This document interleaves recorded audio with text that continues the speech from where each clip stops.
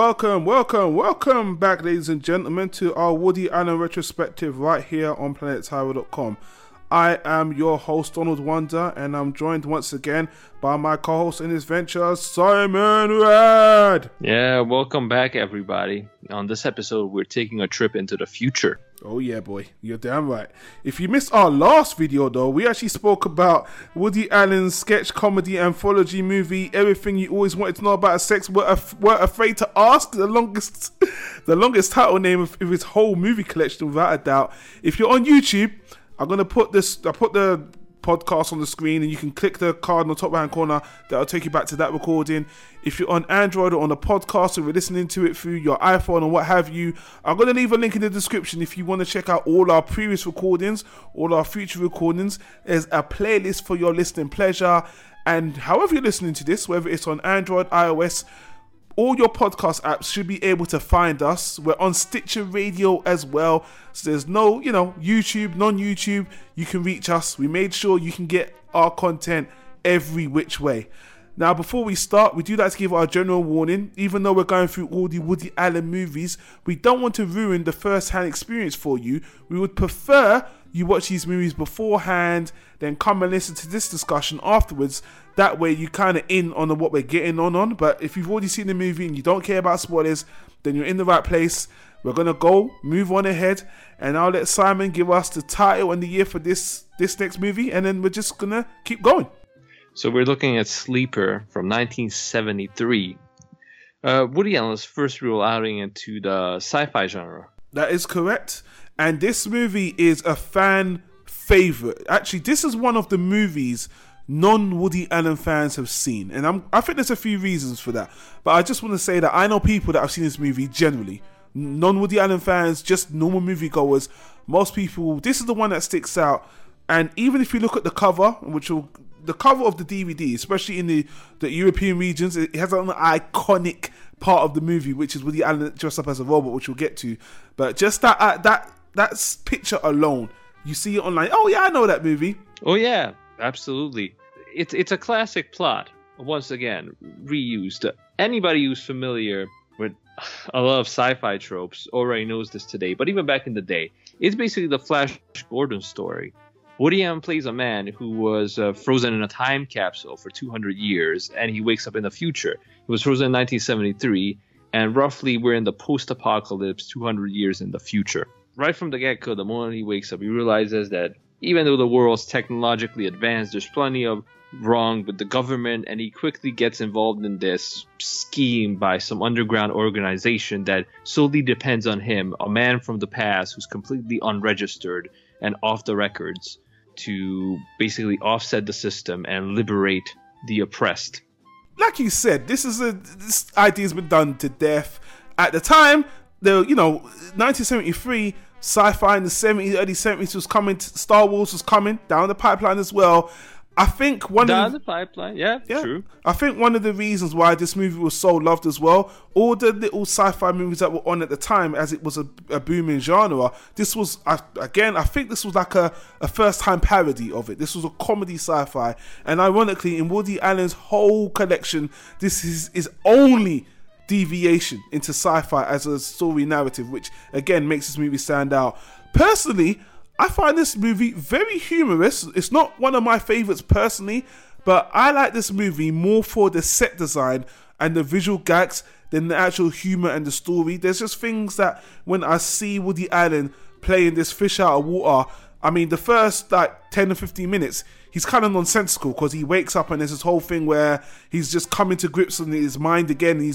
The first scene is that when they bring him out of stasis and he's wearing foil. I mean, the things they do with this movie is just silly. Like, to put him in stasis, they wrapped him in foil, which is just so silly. And when he wakes up, he's just nonsensical. He can't think, and he's doing a lot of physical slapstick humor. And the first 15 minutes of the movie is that.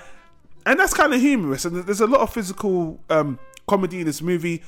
But personally, I didn't get those belly laughs that I got out of Take the Money and Run and Bananas. This one I just found more humorous initially. That's what I want to get into first. But what did you think of it before we get into the nitty-gritty? To be honest with you, this isn't the first time I watched this movie.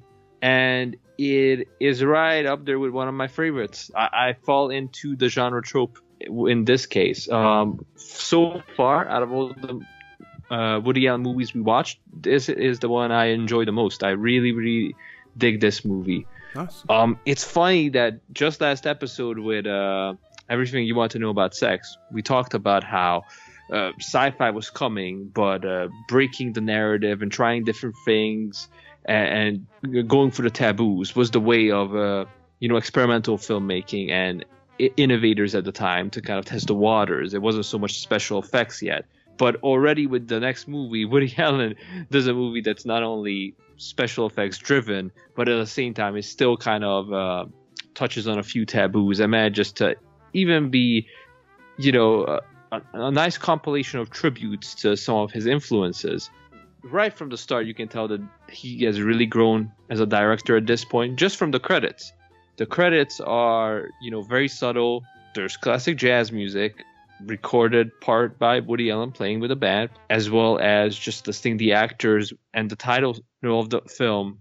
And that's a sign of confidence. But as previous films, there was always something to grab the audience immediately, something to shock them, like, oh, they're not going to see this coming, With Take the Money and Run as the documentary style. With Bananas, you have the live news report and then bullets flying all over the title screen. With Everything You Want to Know About Sex, it was like this odd experimental little joke about bunnies with a soundtrack talking about misbehaving. Yeah. Always something either bold or something that's really in your face, very obvious to get your attention. This movie's more confident.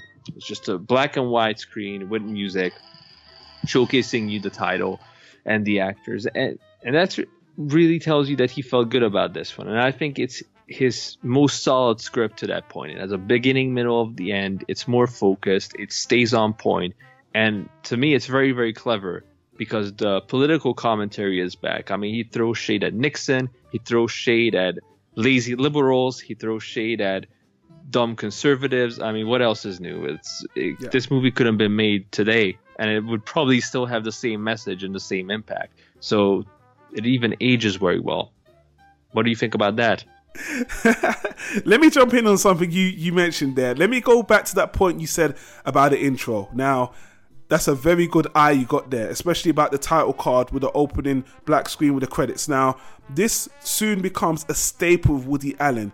From this point on, we get the iconic opening credit scene for Woody Allen, which is, as you mentioned, black screen, cast text, and that's it. Now, ironically, what we see in this movie isn't quite there yet, because I know, guys, I'm a fanboy. This is why I'm going into detail. When we get into the next couple of movies, he perfects the opening title card and sticks with it to this very day. We're talking about 30, 40 years. He sticks to this one simple screen. And because I'm a fanboy, I do have to mention that the type font he uses, which is, to be honest with you, a Woody Allen iconic type font, is Windsor. Now, this font isn't exactly Windsor. Really? Yeah, it's Windsor, but we're not there yet. But this basically is the beta for that title card. And man, I know you're watching. It's funny you bring up the credits as well, because there's one name in the credits that blew me away. I saw a name in the credits that isn't really in the movie. It's not someone. It's actually someone behind the scenes. Simon, I saw someone that worked on this movie that maybe has worked on one of your favorite movies of all time. Did you catch this person in the credits, Simon? No. And I'll give you a clue. It's not an actor. Okay. There's plenty of iconic people here. I mean, I'll give you a clue. I'll speed this up for you. I'll give you a clue. Okay. It's one of your favorite superhero movies of all time. He's a director. You're trolling my ass. You want? Okay. Okay. I know this bit of trivia. I know it. See, Joel Schumacher.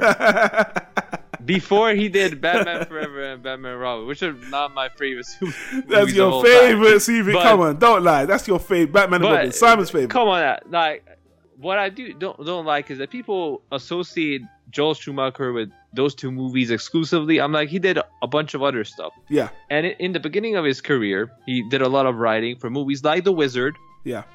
Which again is an odd classic, and it's a flawed classic in its own right.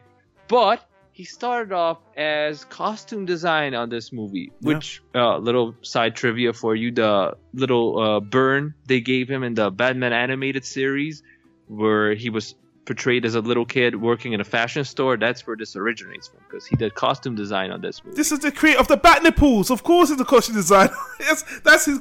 He's still got that to this day. Isn't it odd? That's how you get into the film business. You do anything you can before you write, before you direct. Yeah. You do costumes, anything to get on set. Yeah, he's credited in the movie. Well spotted. Well, I think at this point, everybody at home is like, but could you talk about the damn film already? Come on, guys. This is trivia. This is amazing trivia. Come on. Woody Allen. Yeah, thank you for the font, by the way. I wouldn't have slept well if I wouldn't know which was the perfect font that hasn't been used yet. I needed to know the difference. So thank you for pointing that out. But anyway, so everybody at this point is like, okay, this just sounds like the same movie he did already. A fish out of water comedy. He's probably, slightly sarcastic, a guy who got into this weird situation that he's unprepared for, meek, a little bit shy, sexually frustrated. What's different here? Why does this movie work better? And to put it bluntly, it's Diane Keaton as the female lead. Yes. Woody Allen found a real muse that is just the glue in the whole machine. Yeah. All the scenes that usually go on too long or the joke runs out of steam and it just becomes silly, she energizes all those. They have beautiful chemistry together. I mean, it's really, really one of the great duos in film, in the history of film.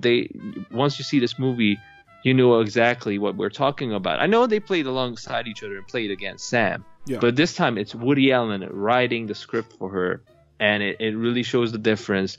And you can tell they really had fun making this movie because they just have a very natural chemistry that lifts the dialogue. Even if the dialogue is not Woody Allen's best, it still comes off great in this film and really helps sell the silly nature of, a 70s film that's set in the distant future with a bunch of robots and other machinery and futuristic tech that obviously, they didn't have the means to produce something along the lines of Star Wars later on because they didn't push for those groundbreaking effects. But I'll give you this. If you're worried about, is the movie going to look awful? Is it going to look dated? The good thing about practical effects is something's actually in front of the camera. And that really works in the film's favor. I think they were challenged in a lot of scenes to make things look futuristic. They used a lot of real architecture and real buildings from places like Denver. And it still looks good. It's not like an outdated CGI sequence that looked good at the time but now looks awful. The movie ages pretty well. I said that in the beginning, that the design, the set design, and just the visual gags are to me, stand out the most. I mean, when you see that futuristic place that Woody Allen's in, when you see the cars, the movement, even the gags. There's one gag I want to take out in particular. There's one gag, or actually, there's a lot of visual gags, even with the costume design. Let me get to the big one, which is Woody Allen. There's a middle part in the movie, and I don't want to get into too much minutia because I don't actually want to ruin this movie. There's a part where Woody Allen has to dress up as a robot to kind of evade his pursuers. It's a disguise. He disguised himself as a robot. It's an iconic Woody Allen moment. There's this clip alone on YouTube's got quite a lot of views on it. And again, when you see the European DVD, that picture's on the box set, even though that's only like 10-15 minutes of the movie. Just him in the costume, which looks really I think it looks really good, by the way. And just him, that whole chase he does when they're trying to take off his head and trying to, change him out because Diane Keaton sends him out. That bit's awesome. The other gags I want to mention is there's a gag where him and Diane Keaton are on the run, and she kind of makes him wear this inflatable giant suit, and then it blows up, and then he's jumping around in the suit, and they're trying to chase him. It's very, very funny. And then that bit's funny alone, just seeing Woody Allen jump really high in the suit. But then later, he ends up kind of being a boat, like a rocket boat, for him and Diane Keaton go across the like a river really, really fast. It's just... Man, and even there's a bit where Woody Allen's got this like flying propeller. He's trying to fly. I can't fly. They spent a lot of money on the gags here, which I found really endearing. And the biggest piece of trivia that makes me geek out the most about this movie, I did mention that this is the only science fiction movie Woody Allen really did in his whole collection or whatever. He got the god of science fiction, writers, Isaac Asimov, to basically guide him in making this movie. He didn't know anything about sci-fi. He went to the god of sci-fi, the guy who wrote the laws of robotics, to actually, hey, what am I doing wrong? What can I do to make this movie grounded in sci-fi? And he met Isaac Asimov. I mean, I don't think there's a lot of science fiction directors that wish they got to consult Isaac Asimov, the god of science fiction, to help you write a science fiction story. And I know this is a goof and it's a parody, but as a science fiction fan myself, it's mind-blowing. I don't know if Isaac Asimov even got involved in Star Trek. So for Woody Allen to consult him and to get him on board to help him make this movie is fucking amazing. Oh yeah, and that's another great thing about this one, that the sci-fi elements, even though sometimes they're played for laughs and jokes, it's very well thought out. I mean, everything kind of, you can see it developing. A lot of things develop that way already present day. So nothing really is crazy about the movie in a sense where it's very detached from reality and it's just an odd idea that you couldn't see function in real life. Everything's very grounded. I mean, that's why I like this movie so much. I like this movie, but there's actually some really weird things about their thoughts on the future. Now, obviously, I found this very amusing. Really? Yeah. Watch, just hear me out, because guys, listen, you're gonna think, what's he got to say? What's Tom gonna say here? Now, when you go back and watch these movies, you know, everyone's got their own idea of the future, the 2000s. Any movie, even if you go back to 1990 with Demolition Man, they thought, you know, the 2000s were going to be all peaceful and dressed in white. I mean, they all have these ideas. But one thing I was watching this movie, I felt like it tried to have the best of both worlds. And this is my example. When Woody Allen meets a Diane Keaton character, she's this socialite. And basically, everything they're doing is this weird hipsterish lifestyle. They're talking about art.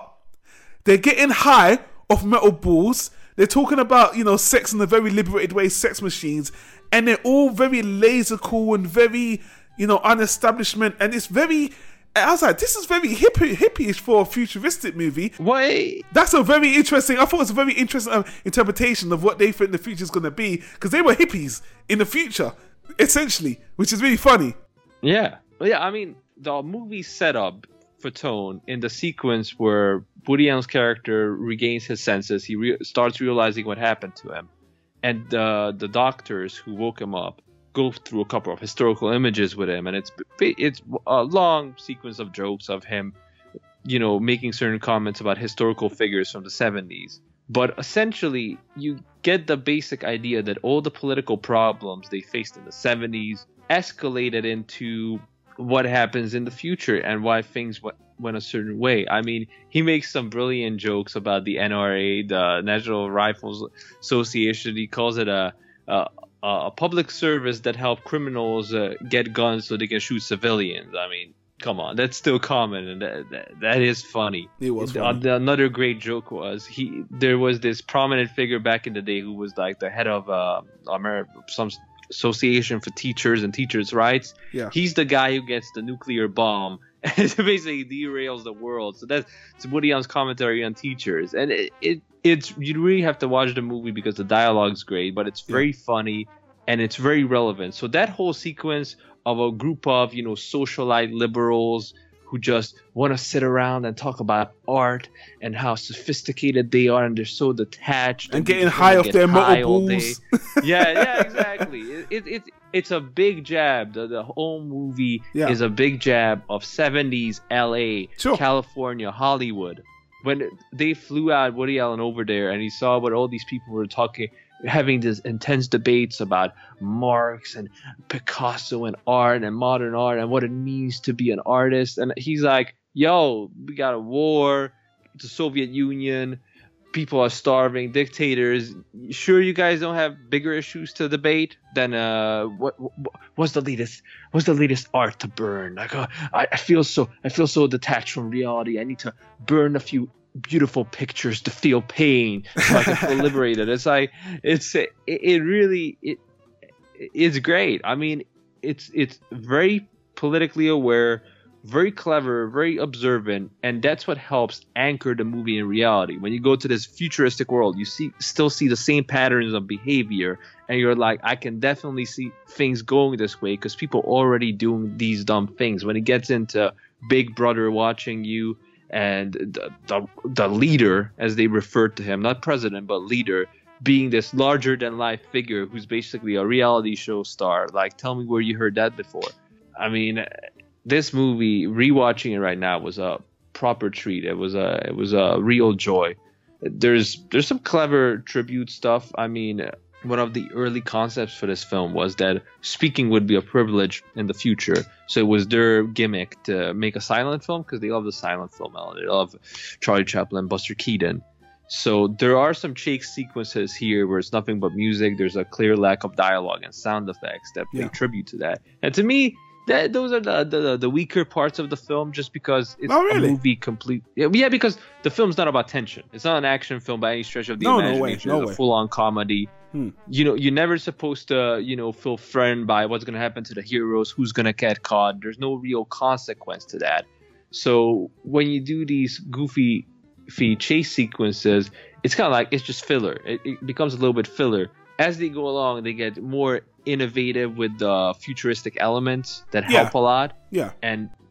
But it just still, you don't have the tension. And there was this running gag, by the way, of the guys that were chasing Woody Allen, the guys in the red suits. The two badasses with the you don't even spoil that. They're just two badasses that always show up, two military people that have this brilliant idea that they're so freaking badass. They need a rocket launcher to take care of the situation.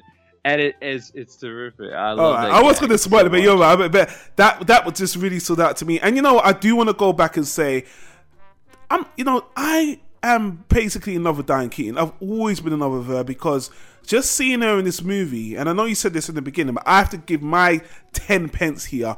She has a life. Everybody has to. She has a life and an energy in this movie that, to be honest with you, even female actresses today don't show that. I know we got female comedy actresses today that are pushing it now, but a lot of the female actresses I see today are just comedians that just tell jokes. They don't get physical. And Diane Keaton in this movie gets physical. She's kind of silly. There was a scene where she even tries to swing a rope like a Tarzan and she just hits a tree and falls. I mean, women wouldn't subject themselves to that kind of thing without feeling, foolish or embarrassed. And I like the fact she goes all in. And to be honest with you, she's purposefully annoying. She's screaming, I know, get away. But she does it in not an annoying way. It's really fun. And, even though Woody Allen has to save her in the end and they form this weird romance, it kind of go back and forth because Diane Keaton has to save him at the end and bring him back in the fold. And their back and forth was great. Diane Keaton is just, to me, she's not the star of the show, but she steals the show for me because we've seen Woody Allen play this character many times. He's the same kind of guy, even though it's a fish out of water. That's fine. Yeah, basically the last 3 movies he did. Yeah. Directed himself. And even played against Sam. He's basically very similar. He's a jacked up version of this. An amplified version of this. But seeing Diane Keaton get to express her whimsical silliness openly and naturally, it doesn't seem forced. It doesn't seem like she's just doing what the director's telling her. It seems completely natural. And this is something we will see her doing again and again in these movies. That's why Woody Allen became so enamored of her on the personal level. Even though their romantic relationship in real life kind of ended at this point, they still maintain a professional relationship that went on, and their movies keep on getting better and better as we see. And to be honest with you, there's not much more I can say about it. It's the only negative, because I have to be critical, the only thing I can't say I didn't love about the movie is the laughs weren't laugh out loud. Again, I just found it was consistently humorous for me, but they never had that one gag that really blew me out. And the ending, it was a little bit I mean, it ends on this big gag, this big reveal with the big boss, and I thought it could have been a bit funny. I thought it was building to something. At the end, it was kind of like they kind of wrote off the end and like, but at the end of the day, it isn't a story that's not telling. Like you said, it's not a real big hero story. It's kind of another collection of comedy bits, but unlike the other ones, it actually feels like there is a a base narrative here that works a lot better than before. So I'm not going to say it was comedy sketches put together like I've said in the past. I will say that I do feel like the ending didn't bring it home for me, or the bigger message than I thought it should. But to be honest with you, it wasn't really about the ending anyway. It was about generally the journey. This movie was all about the journey, all about the chemistry between Woody Allen and Diane Keaton. And the only other thing I could say, as a black man, I noticed this as well. There's one funny scene where Woody Allen is actually coming onto a black woman very aggressively. Oh, yeah. The finest woman in the whole movie, I may add. I mean, she was fire. I said this before, Woody Allen's all with black people, but again, Woody Allen had no problem coming onto this black woman at a party. It was really funny. And again, but just to add, to be fair to Woody Allen, you see black people all the time in this movie, to make sure that he stated that, don't worry, I think there should be black people in the future. Because in the 70s, that was still questionable. Yeah. I mean, we're getting back to that point where people are kind of hinting at, like, maybe we should get rid of a few races, make some room in the world. But in the 70s, that was still a very valid political narrative. And now they try to bring it back. They're trying to bring back that greatest. I'm going to highlight the diversity when I see it. And I'm going to give Woody Allen props when I see it. And again, I'm watching these movies again. And I didn't really think he actually had a lot of multicultural, people in these movies, multicultural actors in the movie. But now I see that he's done more than most of his time, if you ask me, and it's always natural. It doesn't seem like a token. It always seems natural. So I'm going to give Woody Allen props. Not just one, there's a few black people in this movie, which I noticed, which is awesome. So more props to the movie. But overall, there's not much more I can say about the movie. I enjoyed it. I could see why this is a fan favorite. Diane Keaton and Woody Allen's chemistry just kills it. I love the set design on a whole.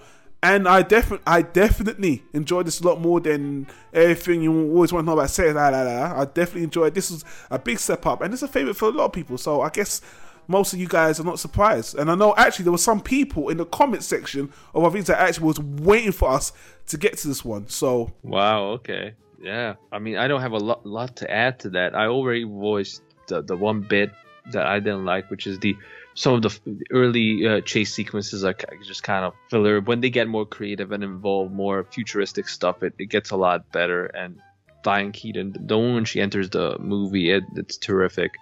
I'm very biased. This is my type of movie, my type of commentary and dialogue. I had a lot of big laughs. I mean, just when he said, after Nixon left the White House, you have to count the silverware. I mean, fucking hell. I mean, that is great. I'm gonna just go wrap this up. The movie's perfect for me if you like this type of humor and like clever Woody Allen dialogue that references reality, that references real issues, but does it in a very creative way and just with just the right amount of sarcasm, then you'll enjoy this movie as well. And what I really respect about him, that he has an eye for detail. He's a perfectionist. So even though he's not a sci-fi director, it doesn't matter, because he knew that whatever he did had to be on point. So all the sets are very well designed, all the ideas are very well developed. How would it work in real life? How would this practically function? How would it be designed in a practical way? Same with the sets. He got a lot of brilliant architects at the time. Yes. At the time, paintings, sculptures, architecture were big. It was big in pop culture. It was a slightly more sophisticated intellectual pop culture than we have today.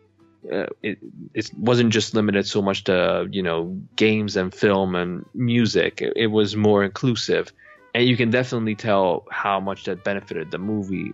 I mean, Woody Allen has seen all the Bond films at this point, and the amazing set design they had there. So incorporating real architects and people that knew what they were doing benefited the movie immensely. Even the real life locations. It's just a very well made film. Even the choices he made to edit, you can sometimes kind of guess that, hey, this was a big jump in narrative. Maybe the movie was longer originally. Even those were for the better. The movie doesn't drag. It flows well. It completes the story. Ace job.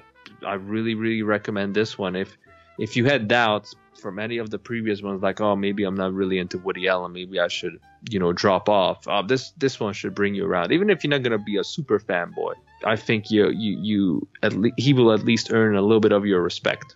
Well, Simon, I don't really think you have to sell people on this movie because, again, like I said in the very beginning, this is a fan favorite. This is one of the Woody Allen movies that it seems to be easily accessible, well known to the public in general. If you go and look on Rotten Tomatoes, IMDb, the audience scores are very high. This is in the highest. Well, actually, they look kind of weird. The scores are very high on Rotten Tomatoes. On IMDb, it's in the mid-7s, high 8s. But to be honest with you, I know as a fan and looking at the consensus, reading reviews, all that, generally, this is one of the most beloved Woody Allen movies across the board. Not one of my personal favorites because I'm more of the serious type for Woody Allen fan movies, but sure, definitely one of the better comedies. That I will not contest at all. So the only thing I've got to say to wrap this up is, obviously, I've always got my line of the movie. Now, ironically, most movies, well, I don't know, most directors or writers, they want their very last line in the movie to be very memorable, and in this particular case, the last line of this movie is my line in the movie. It's a little bit self-deprecating, and I know Simon doesn't really like that. So he says, well, I'm paraphrasing again. He says, him and Diana Keaton are in a car, whatever. He says, sex and death, two things that come once in a lifetime. But at least after death, you're not nauseous. Yeah, that's typical. I'm surprised you find that funny. I thought you would hate that. It's very self-deprecating. And ironically, I think it's very ironic he starts with sex and death, as I believe the next movie we're going to talk about is called Love and Death. So he actually made a grandiose statement, and his next movie, he must have thought that's going to be the theme of my next movie, which ironically is going to be Love and Death. So I don't know if that's where he was going with that. Yeah, things are getting heavy, people. Yeah. We already had 1, 2, 3, 4, 5 movies about, love and peril, either personal peril or, in this case, peril of the freedom of the world. So if he actually incorporates it in the title, who knows where the movie's going to go then. I'm looking forward to the next one. But before we sign out, guys, I do want to say I have to give a major shout out to, again, Woody Allen Page's Watcher's Guide. Guys, you can get this for cheap as chips. I mean, you can get this for a cup of Starbucks coffee. It's like $3 or $4, guys, and you get so much behind the scenes information on these movies. Guys, I'll put a link in the description. I highly recommend checking this out for the Woody Allen fans, even non-fans. I find this very interesting. It's very supplemental, even helps us. I even speak to the guy on the Woody Allen pages. We go back and forth in conversation. I want to give a shout out to the Reddit guys as well, the Woody Allen subreddit. Thank you. And the fan pages get a lot of good feedback on the podcast. I'm glad you guys are enjoying it. And I got to thank my co-host Simon to continue joining me on this retrospective. Thank you very much, sir. This one was a pleasure, man. I love this film, so it was very good. I actually forgot how much I like it, so thank you. Great, that's good to hear, guys. And if you're on YouTube, don't forget to leave us a comment. Let us know what you think. Do you enjoy the movie? Do you have a different opinion than us? Give us an iTunes review. Let us know what you think on iTunes. Don't forget to subscribe. We got a Woody Allen playlist. If this is your first video, we've covered all the ones in the past, and we're moving on to the future. We've got a lot of content to cover. So on that note, we're going to get the hell out of here, and we'll see you on the next discussion. Peace.